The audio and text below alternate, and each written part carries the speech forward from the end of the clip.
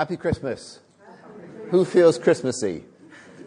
Come on, it's time we all felt Christmassy. My grandchildren are sending me photos of decorating various trees and things and Christmas present lists. So yeah, happy Christmas. Okay, first thing is an apology. For those of you who were fit enough to prance around this morning, excellent, well done. I was not refusing to take part for any reason of elitism. It was more sore backism. And when she started waving her leg around, I thought, great, excellent. So this morning, I'm going to talk. I've got three. Let's do this in three sections. But effectively, it's a defense of Christmas. So where we're going to is defending Christmas as a thing. But I'm going to spend a few minutes giving you a bit of background, which some of you who may be unkind could probably call it a rant. Fair enough.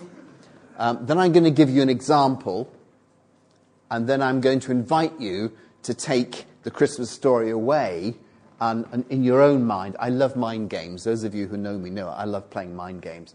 Take away the Christmas story and use it in the way you think of it to make the points that I'm making this morning. Okay? Okay, right, so let's start with a little sort of background or rant or whatever. If you read up or look at any of the great writers or philosophers of the past, it doesn't matter how many thousand years you go back, everyone seems to have the view that they live in special times, that they're in a situation which is pretty unique and the world has got to this place. And we are no different. We are in this exception. We are in exceptional times. And I'm going to make a point that we actually are in exceptional times, and others only thought they were in exceptional times. If you go back 150 years, physics had got to the place where they knew everything, and the statements were being made, there's all that's left to do in physics is to measure things. There is one little tiny problem they hadn't quite solved, and it wouldn't be long before they solved it. This was 150 years ago, and then a group, it wasn't just one, it was a small group of people that got bigger, for which Mr. Einstein becomes the sort of head. And all of a sudden, wow, they suddenly realized there was a whole area of physics that destroyed everything and had to go all back to the beginning again and say, well, we actually know nothing.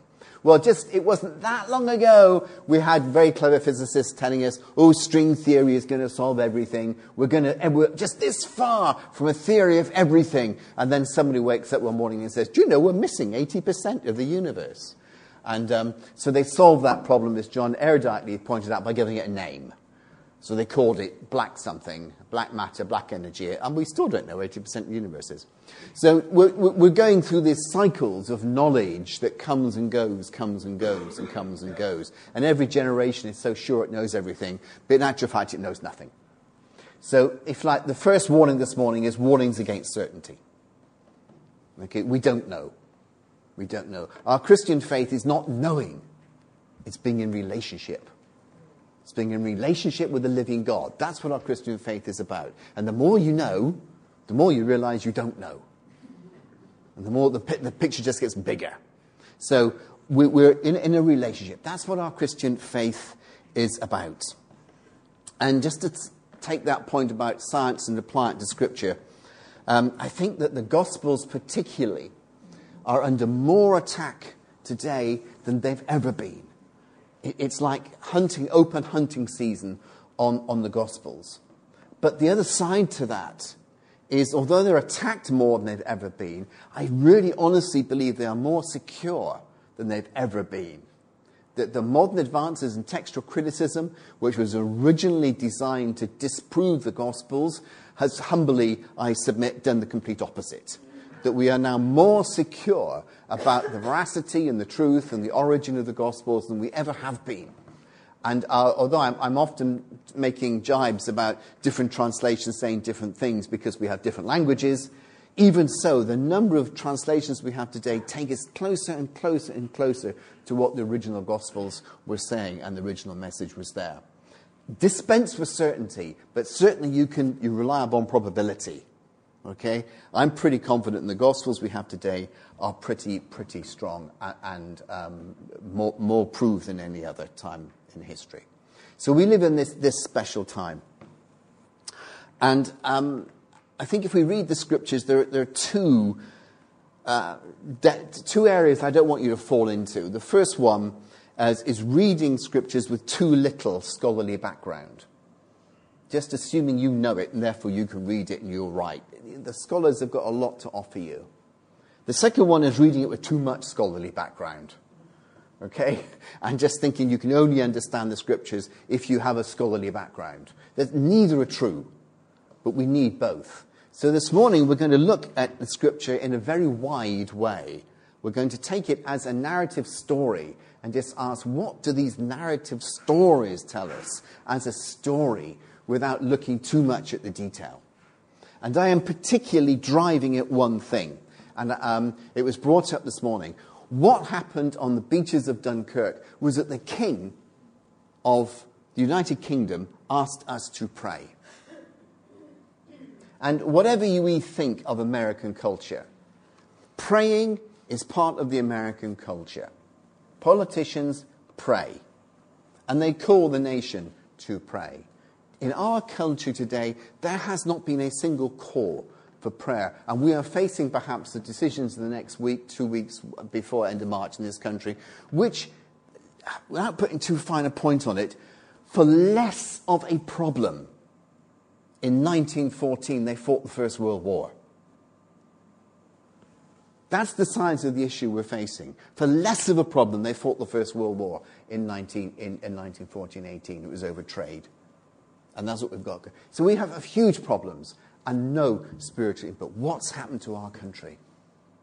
The answer is that we have left and walked away from the Judeo-Christian culture that we've been brought up with, and replaced it with something which is called multiculturalism. Now, let me ask you to look at that. Who knows what an oxymoron is? Oxymoron. Come on, what's oxymoron? Yeah, something that contains within its own statement a contradiction. Right? Multiculturalism is by definition an oxymoron. How do you define right from wrong? It's not in the laws of physics. It's not written in biology. How do you define right from wrong? Answer is your culture. If you have a multicultural society, you have no definition of right and wrong. No society can exist without a definition of right and wrong. You cannot have a multicultural society. It's continually going to be at warfare with itself, because it's asking these questions, what is right and what is wrong, all the time. Can't happen. So we've dispensed with a culture in this country and replaced it with multiculturalism, which of itself is confused. Now, I'm going to look at the Christmas story if I get time. But the Christmas story leads us to the temptation of Jesus. Both Matthew and Luke, after chapter 4, looks at the temptation of Jesus. Now, let's look at this as a large narrative. Let's not get caught into the finer details. I don't mind whether you believe in the personal existence of the devil or not. That's not part of the story here. Part of the story here is there is such a thing called evil. There's such a thing which is wrong. And that is personified in this story by the devil. And Jesus confronts wrong, the devil. How does he do it? In the large picture of this narrative, what does Jesus do that confronts wrong that is evil? 4 times. And 4 times the answer is the same. It is written. And in each occasion, the evil gives a false interpretation of a statement to Jesus. And Jesus gives a correct interpretation back. So if you take the Gospels as just old scriptures which are just narrative, but that leads to a Judeo-Christian culture, fine. I take it more seriously than that, but fine. But you've got, how do we confront evil? Evil is the misinterpretation, and the answer is to interpret it correctly, give it back to the other people, and let truth stand on its own feet, and truth will out and will change events. That's the Judeo-Christian tradition of how you confront evil. which is in Matthew 4 and Luke 4. Tattooed into Christian thinking. That's how you confront evil. Now, I could be arrested for saying this, I suspect, so I have to precede everything with "in my opinion." Okay? In my opinion, if you look at Buddhism, what does Buddhism teach you about confronting evil? It's passive. What do? You take an internal acceptance in which you basically block it out and enter into a perfect state of self-hypnosis so where you don't mind it's happening, with great respect. That's what Buddhism does.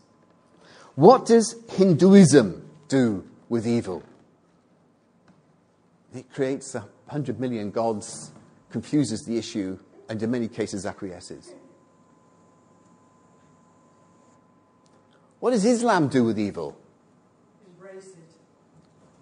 Well, okay, you can say that. Islam, what does Islam mean?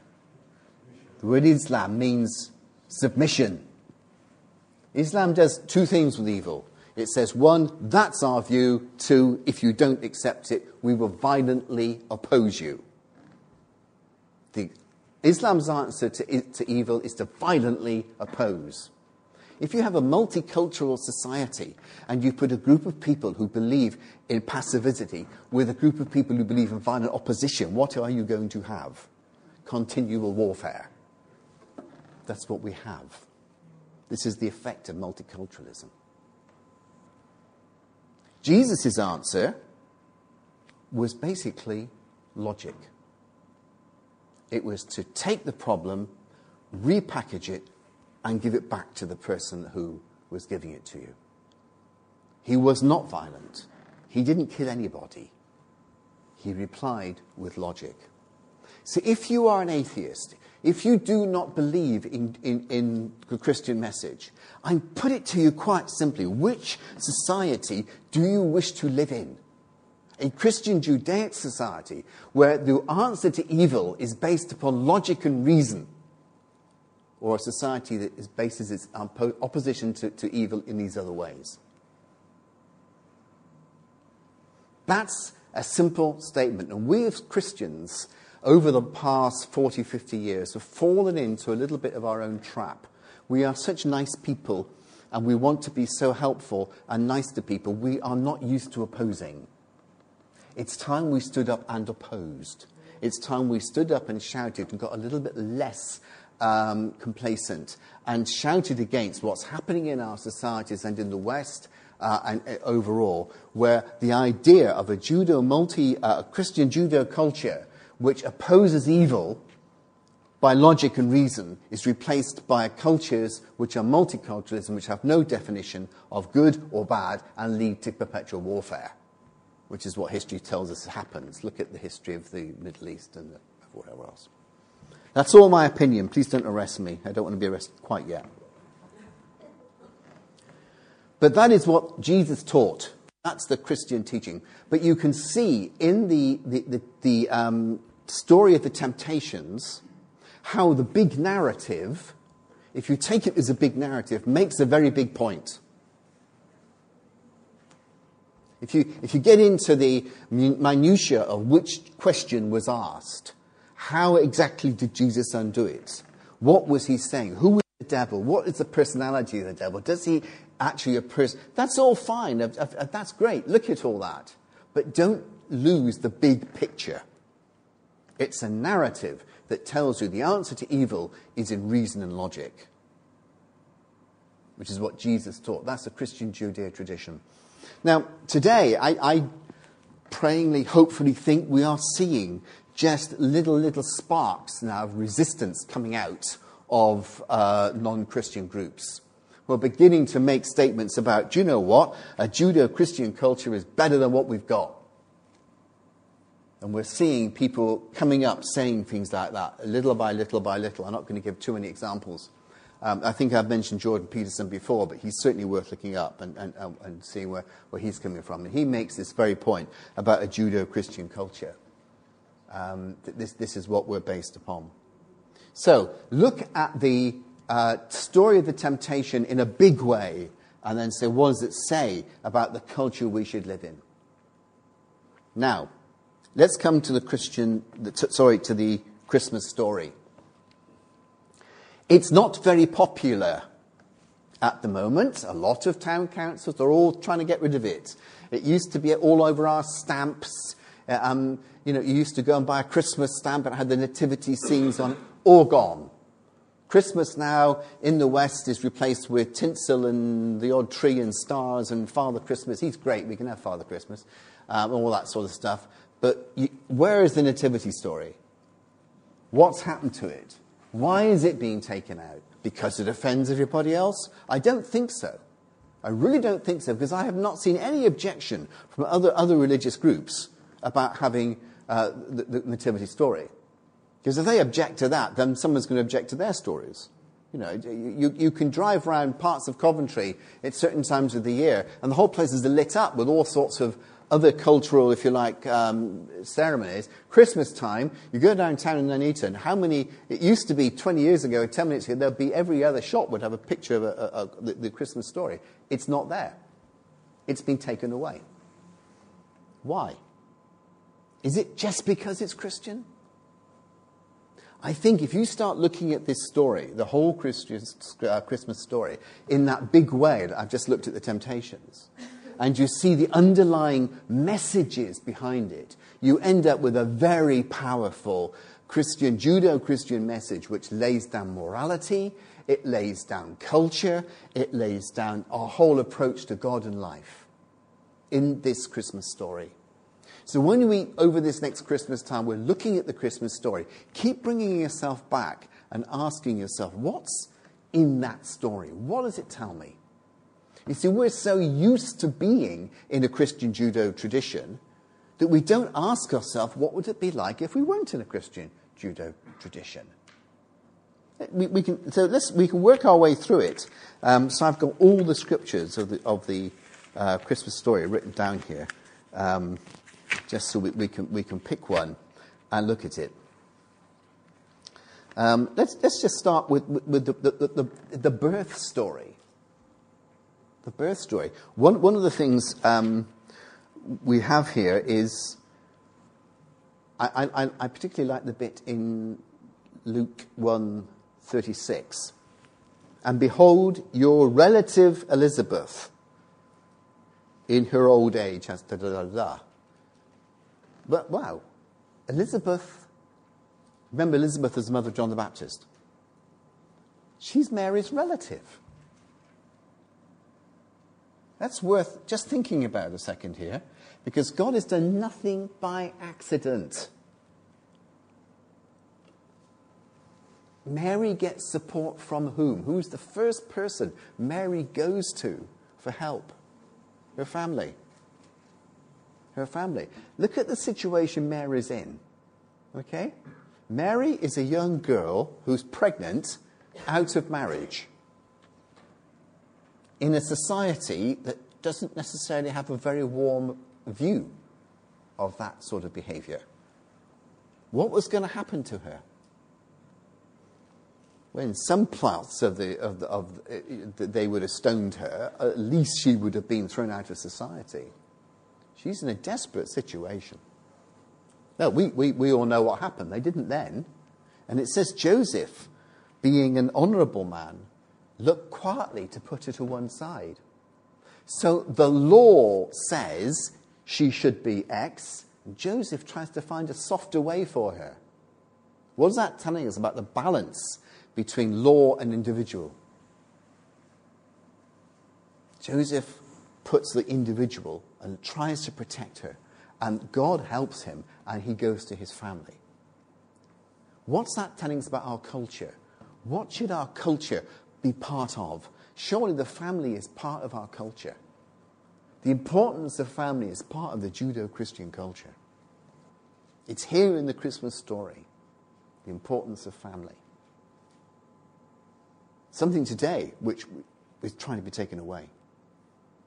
The importance of family. I like the next bit in here. It talks about Elizabeth And then it's got in here about saying of Elizabeth, the Holy Spirit came to her. Well, I had a quick read through the Gospels looking for the first sign, the first statement of the Holy Spirit falling on someone. And I think this is it. First, Mary is in a different situation. But here with Mary, with Elizabeth, it says the Holy Spirit came upon her and. So who was the first person in the Gospels to receive the Holy Spirit? A woman. That cuts across a lot of people's thinking. But it's here in the Gospels. Take the big picture and sometimes just ask yourself the questions. The importance of family is established in the Gospel stories. The equality of the sexes is established in the Christmas stories. Mary needed Joseph's help. He put her on the donkey and he took her away. But she also needed the help of her family. So we're beginning to see a Judeo-Christian picture of the Gospels. If you want to think of any other little statements, just shout them out and we'll see how many we can share. Let's look at the fact that both Luke and Matthew go out of their way to show that this was all in God's hands. God had already prepared this. We prayed at the start of this service, thy will be done. God's will be done. We're not here trying to bend God's law to us. We're trying to allow ourselves to go along with God's law. And God has a plan. Part of that plan included suffering. Because Herod killed the other children. There was suffering involved. So God allows suffering. But there was an answer. God had an answer. Do you see how this story unpacks all these big issues? The nature of suffering, the nature of the society we're in, the place of family, how Mary was a relative. Let's look at who was involved in this early Christian story, this first story. Who was Joseph?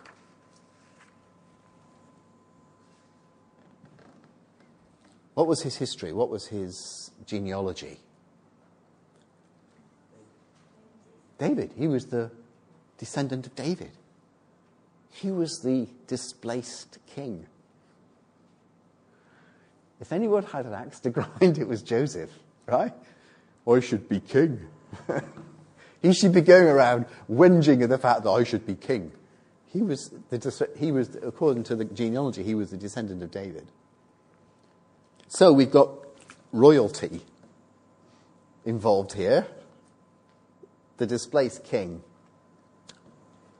Okay, so Mary is the relative of Elizabeth.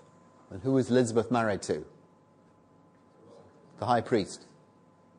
Or the guy whose job was to go into the temple at that time, not necessarily the high priest, but he was the guy who was the... What does that make him? Pretty posh. If you like, I see this as the religious academic side. She had sufficient authority in society, Elizabeth, by being married to Zacharias, to protect Mary, who would be seen as an adulterous woman deserving of being thrown out of society. So she had enough power to protect her relative, which is probably why Mary went there until the time she was due to be delivered. She was being protected. So she had a lot of power. So you've got displaced royalty, you've got social power, and then who does the angel appear to? Shepherds. Well, in just about all early Greek writings, shepherds are the lowest of the low. Because they smelt. Because they were out doing all the dirty stuff. shepherds were not necessarily of a high status. So you've got the lowest of the low. And I particularly like the fact that the angels came to the shepherds. Because what does the angel signify in the big picture here? The angel is what? The highest of the high. That they are the supernatural and the lowest of the low. The shepherds who were nothing. So all these people are brought in to the Christmas story. And what's the message here? The message is here, in Christ there's an equality. That none of them were treated differently by God. They exist, yeah. Joseph was the displaced king. Mary was from a priestly, academic, obviously pretty powerful family. You may be reading into this a little bit. So how on earth is Joseph betrothed to Mary? Because they would have only betrothed on a social equivalence here.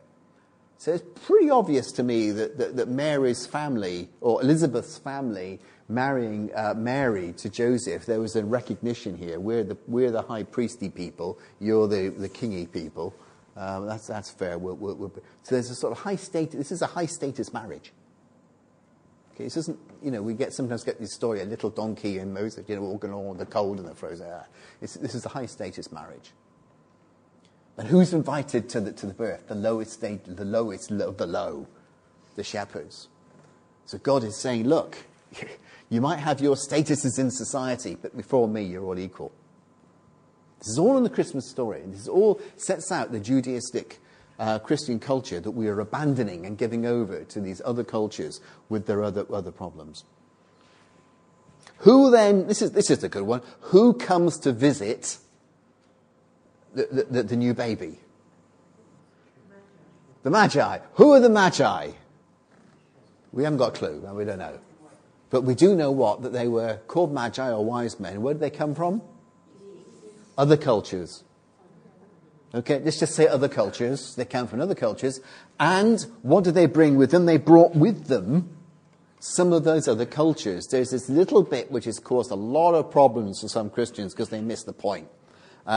They followed, how did they get to him? His star. Oh, that means astrology is okay, yeah?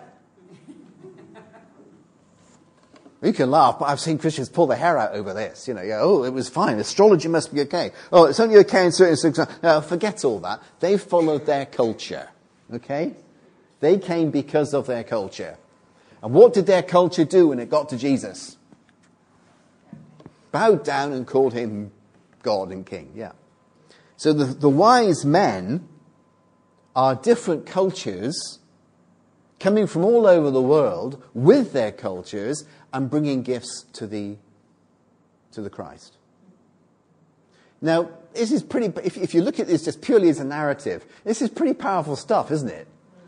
We're talking about the coming of God to earth, to which every single class of human being is supposed to bend the knee to, and every culture is supposed to bend the knee to, bringing with it a form of cultural structure and cultural message, all of which you can see in this gospel story, leading to the creation of a society that's bent upon certain ways, that runs in certain ways. You can begin to see why our multiculturalists would like to dispense with this story. Because it's not multicultural, is it? It's pretty clear what it's saying. So I'll leave you to go through all these other little points of the Christmas story and just use this way of looking at the big picture. One of the other ones that I love is the Jesus, the boy Jesus coming to the temple. I love that as a message because it's so true. It says he was 12. I suspect he was a precocious 12. I suspect we've got early teenage here because they lose him. How do you lose it? They go to the temple and they actually go back to home before they realise they've lost him. What does that tell you? They must have been pretty used to him going off. So he's a 12-year-old lad. I'm not saying he's out of control here, because the scripture says he was a good lad, but there was certainly some challenge going on here, wasn't there? So you parents have got challenging teenagers. Mary and Joseph probably had the same sort of issues. You teenagers who want your independence, actually, in fact, you've got a bit of grounds here. Jesus took it. Parents, see me afterwards. Okay. There's a little bit of, but you can see the power shift going on here in this family, surely. Because just this wonderful bit, they got home before they realized he was missing. How did they get back? Well, probably it was the time of the festival. So probably the whole village went together and the whole village came back. There's probably a big caravan of people going, a big caravan of people come back. And everybody assumes they're with somebody else. That's the only solution I can think of. I can't think of Mary and Joseph thinking, we don't know where he is, we'll just go. I don't think that happened. They just assume they're all there. But it shows you there's a degree of personal space being allowed here. So, if you look at the big picture, you can begin to see that the culture behind it and the tensions behind it, because certainly they weren't very happy when they realized that Mary and Joseph weren't very happy when they realized he wasn't there. And Joseph had to go back and they found him. And when they find him, the answer Jesus gives is really, really, really, you can spend a lot of time thinking about this. It's a typical teenage answer, isn't it? Okay. I'm okay. What's your problem? Why were you looking for me? Didn't you know I must be in my father's house? Now, we've unpacked that. Yes, he's saying all the wonderful stuff. But at the end of the day, who's he thinking of? Purely himself. He's not thinking about his poor parents who are pulling their hair out, wondering where he is, getting all worried. It's a typical teenage answer. I'm fine. What's the problem? It's all here in the Gospels. This is where, when people start saying the Gospels are all constructed and all made up by some academics, it's too true to life. It really is. I love that story. And then, of course, there is a hint here, more than a hint, I think, if you read it, that this was what was going on. And verse 52, and Jesus increased in wisdom and in stature and in favour with God and man. Parents who've got teenage kids, I know we have a few back here, and I know you all got more brains than me, but even so, parents, yes, they are going to be challenging, but they are going to increase in wisdom and stature in favour with God and man. So give them a chance to do so. Tell them off afterwards. I'm going to see my grandchildren this weekend, and they won't be messing me around too much. Ha, ha, ha, ha. All right, so what I'm inviting you to do is to look at the gospel story in a big picture. Take the narrative stories and ask yourself how those narrative stories show us about the culture that God wants us to live in. Not right and wrong. I'm not going to give you, this is right, this is wrong. I'm just going to say the cultural story, the narrative gives this impression. Here is the narrative. Every sort of social, cultural group was involved in the nativity. And everyone came to bow their knee to Jesus. That's amazing. And let's go back to where we started from, the idea of this multiculturalism or whatever. The answer to evil, the answer to the attacks that we as Christians are facing at the moment in our societies is not to be aggressive, it's not to be angry, it's not to be cross. It's to reply with the simple, logical truth, which is what Jesus did. And that has stood the Christian gospel in good standing for 2,000 years. And it will continue to do so until the Lord comes. We need to be bolder about our truth and firmer about our truth. But we can be confident by being gentle. We can be confident without being aggressive. We can be confident without being fearful. Because God is in that truth. Let's stand up and defend our Christmas story. So go home, put up your little cribs, get out your little plaster Paris things, put them all out, and when people come to your house, say, yes, that's the Christmas story. This is what it teaches. It teaches about God who came to earth as a baby, who supported the idea of family, who lived amongst us, not only saved us from our future sin, but showed us how to live in this present society. That's a wonderful message.